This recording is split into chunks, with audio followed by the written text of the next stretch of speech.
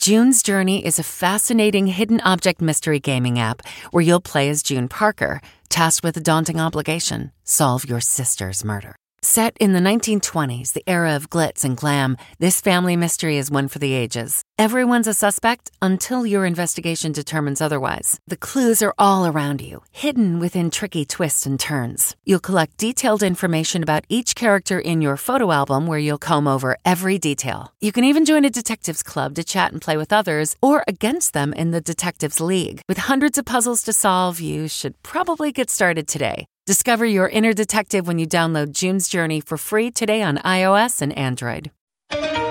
Tonight, the murder trial of fired police officer Derek Chauvin begins as the country and the world watches in one of the most highly anticipated trials of a generation. Prosecutors tell jurors to remember the number, 9 minutes and 29 seconds, the agonizing amount of time Chauvin knelt on George Floyd's neck, as they show the video. No justice! Outside the courthouse, Floyd's family takes a knee in his honor. But the defense argues heart disease and drug use caused Floyd's death. The first witness tonight, and how long the trial could last. Springtime surge, cases spiking in at least half the country. Why the head of the CDC is warning of impending doom. But right now I'm scared. Please hold on a little while longer. Vaccine passports? Could you be required to have proof of a shot? As President Biden promises 90% of adults will be eligible within weeks. Plus the stunning admission from former President Trump's pandemic coordinator. State of emergency. Fast rising floodwaters kill at least 7 people in Tennessee. Others rescued from homes and cars.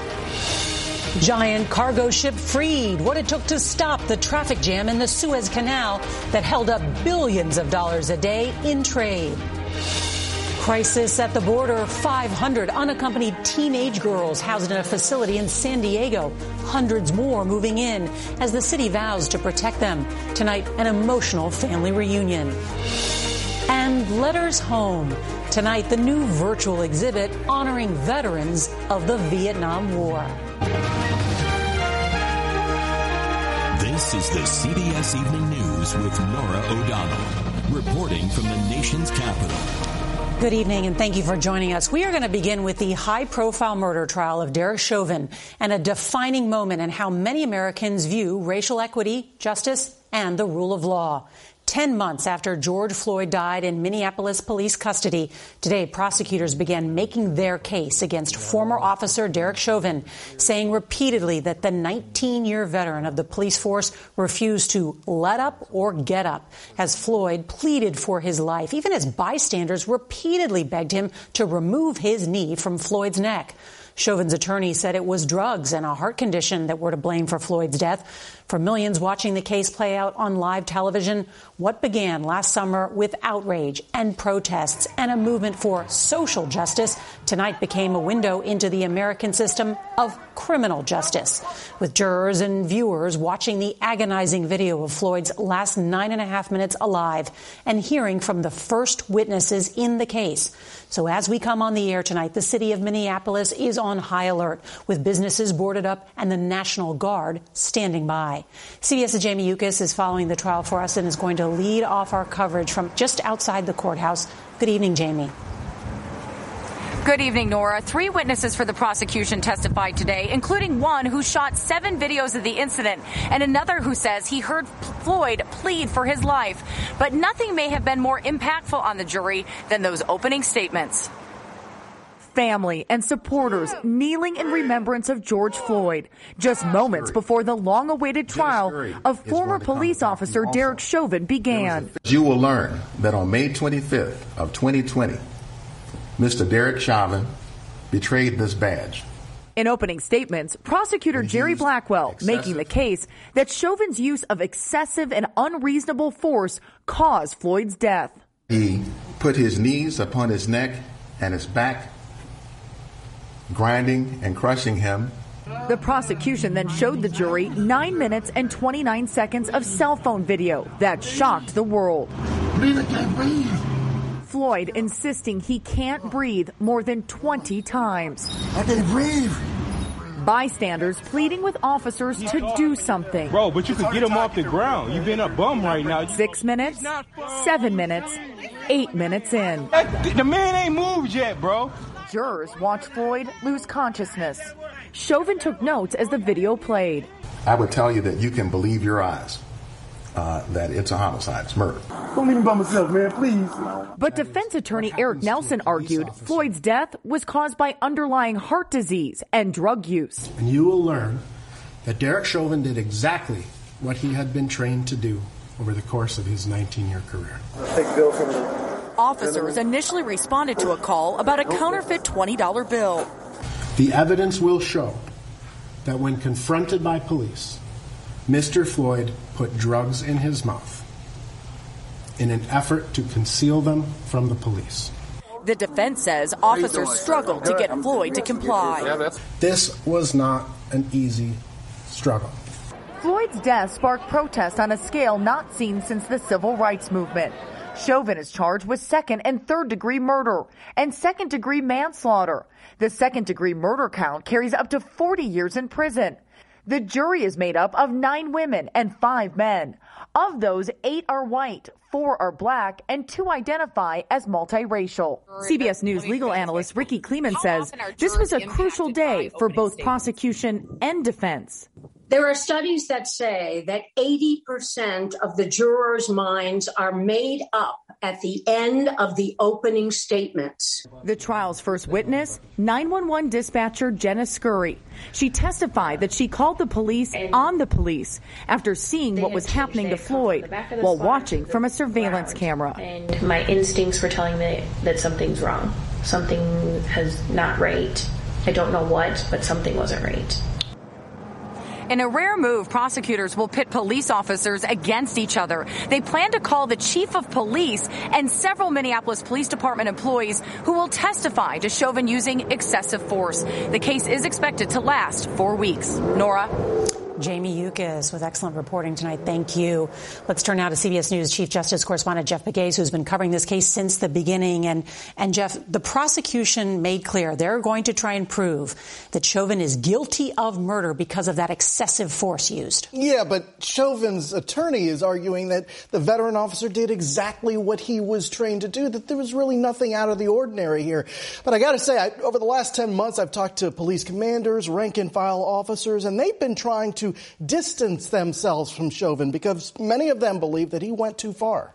How hard is it to find a cop, a former officer, guilty? It is rare, and we looked into the numbers, and the numbers of a group that looks into crime by police officers, and here's what they found. Take a look. Between 2005 and 2019, 139 officers charged. Now, of those, and look at this number, only 44 convicted. And the reality is, Norah, that jurors tend to give police officers the benefit of the doubt, essentially saying that they should have the power to do their jobs, protect themselves and others.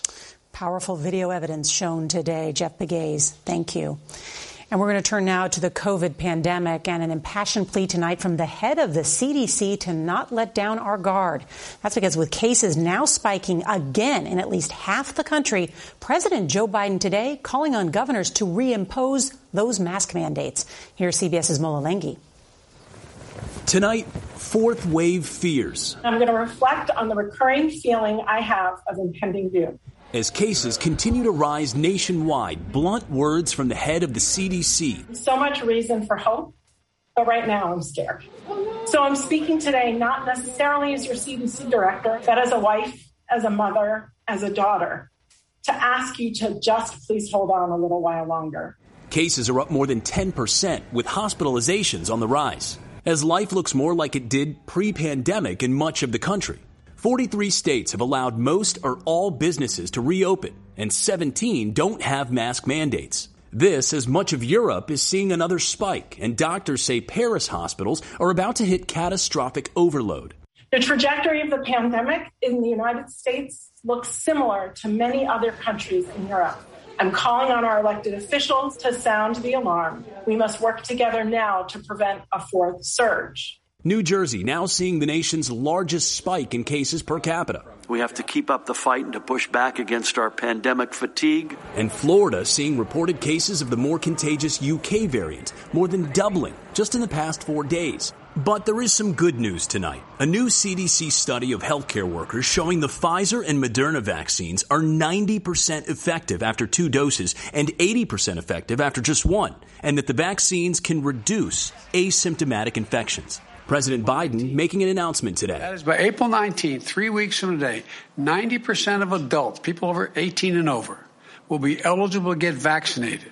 Meanwhile, as the death toll nears 550,000, a stunning admission from President Trump's former pandemic coordinator. There were about 100,000 deaths that came from that original surge. All of the rest of them, in my mind, could have been mitigated or decreased substantially. 800 people a day get vaccinated here at Lenox Health in Manhattan. And starting tomorrow, New Yorkers age 30 and older will be eligible for their first dose. Last Friday, New York became the first state to roll out a vaccine passport, which is basically a smartphone app that proves you've been vaccinated, something the Biden administration says they're helping develop standards for nationwide, Norah. Molalenghi, thank you. Well, tonight, flood watches and warnings are posted in several states across the South, including Tennessee, where at least 7 people have died and rivers and streams continue to rise.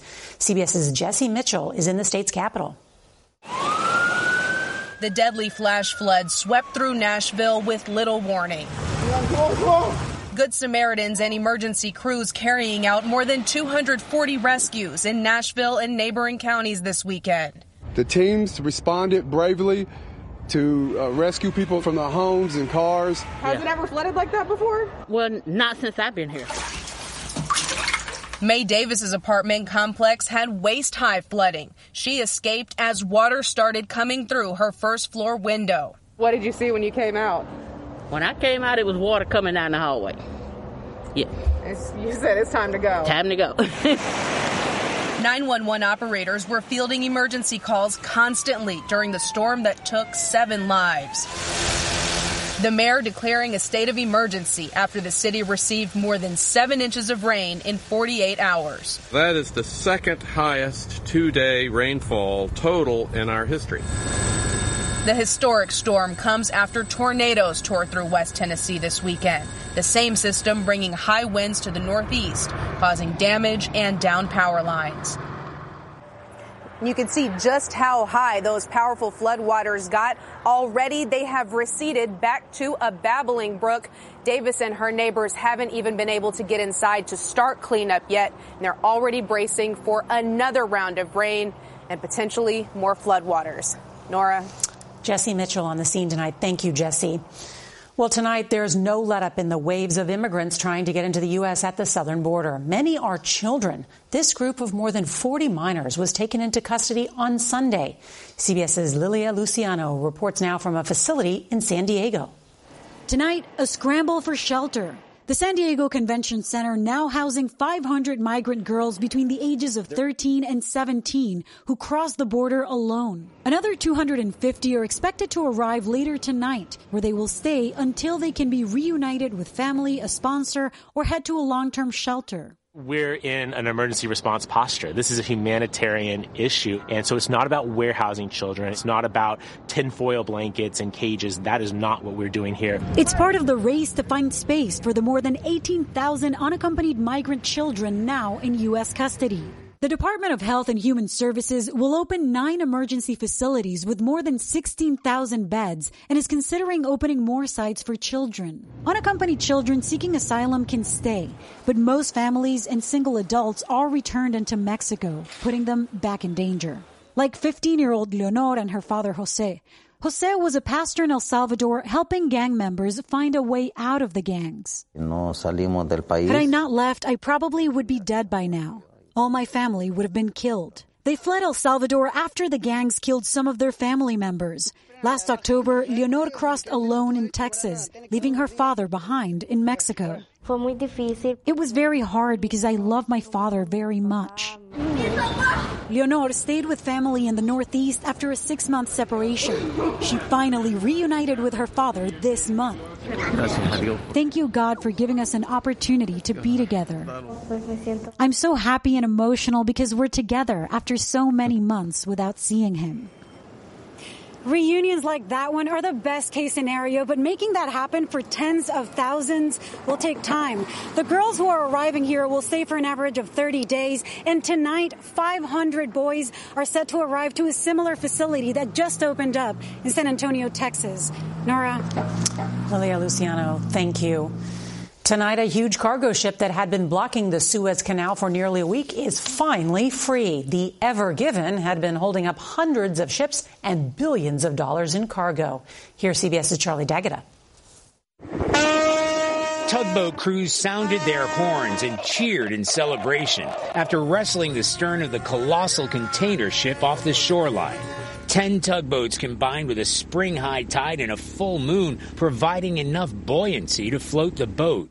Satellite images showed the ship yanked offshore with the tugs trying to straighten it out. The 220,000-ton vessel, the length of the Empire State Building, has been stuck since Tuesday, blown sideways in a sandstorm. The jam created a backlog of more than 370 ships carrying commodities from crude oil to cattle. With more than 12% of the world's shipping trade passing through the Suez Canal, the blockage was costing billions. What sort of impact will this have had? Well, every day about $7-8 billion worth of cargo travels through the canal. So we've had a week where essentially that's all stopped. Now on the move again, the Ever Given headed to a wider part of the canal for further inspection. Out of harm's way, and everyone else's way too. Charlie D'Agata, CBS News, London. Well, tonight, New York's Governor Andrew Cuomo is facing a new accusation of sexual misconduct. Sherry Ville, a married mother of 3, claims that Cuomo forcibly kissed her on both cheeks during a visit to her flood-damaged home in 2017. 8 other women accuse the governor of misconduct. He denies touching anyone inappropriately. Federal investigators are looking into the cause of a helicopter crash in Alaska that killed 5 people, including one of the world's richest men. The helicopter went down in a remote area on Saturday. One of the victims was Peter Kellner, a businessman from the Czech Republic who had an estimated fortune of more than $17 billion. They were going heliskiing. All right, tonight, the federal ban on evicting tenants who have fallen behind on their rent due to the pandemic is now extended through the end of June. It was set to expire this week. The ban prevents renters from being forced out of their homes and into shelters, further spreading the coronavirus. On this Vietnam War Veterans Day, President Biden and First Lady Jill Biden laid a wreath at the Vietnam Memorial right here in Washington, D.C. And online, a new virtual exhibit is taking Americans back to the front lines of the war through the voices of our U.S. troops. Here's CBS's David Martin. Vietnam, so costly, so divisive, so fruitless. A war many Americans would rather forget. But the soldiers left an indelible record in their letters home, now collected by Andrew Carroll. They humanize the men and women who serve. They remind us that they're not statistics, that these are individual spouses and parents and children and best friends. My dearest wife, wrote Lieutenant Dean Allen, maybe sometime I'll even try to tell you how scared I have been. He's 27 and his men are younger. They grow up fast or get killed. 4 days after he wrote that, Lieutenant Allen stepped on a landmine and lost his own life. The letters are now online in an entirely virtual museum. At the center of the exhibit is a Marine from the cover of Life magazine. His name was lost to history until Carroll found this letter. That's pretty much the last letter he wrote to his mother, and he was saying very poignantly, I don't know what I'll do when I get home, but I know I'll like it. 5 decades later, we finally know his name, Lance Corporal Arthur Bustamante. He left us a picture of the face of war that will never die, and his own words to go with it. David Martin, CBS News, Washington. And you can share letters you have with the Center for American War Letters on their website, warletters.us. A note on tomorrow's CBS Evening News, our series Unifying America, and a photographer teaching children about civil rights leaders by helping them embody these heroes. Just a reminder that if you can't watch us live, don't forget to set your DVR so that you can watch us later. That is tonight's CBS Evening News. Guess what? March Madness continues next right here on CBS. I'm Norah O'Donnell. See you tomorrow. Hey, Prime members, you can listen to the CBS Evening News with Norah O'Donnell ad-free on Amazon Music. Download the Amazon Music app today, or you can listen ad-free with Wondery Plus in Apple Podcasts. Before you go, tell us about yourself by completing a short survey at Wondery.com/survey.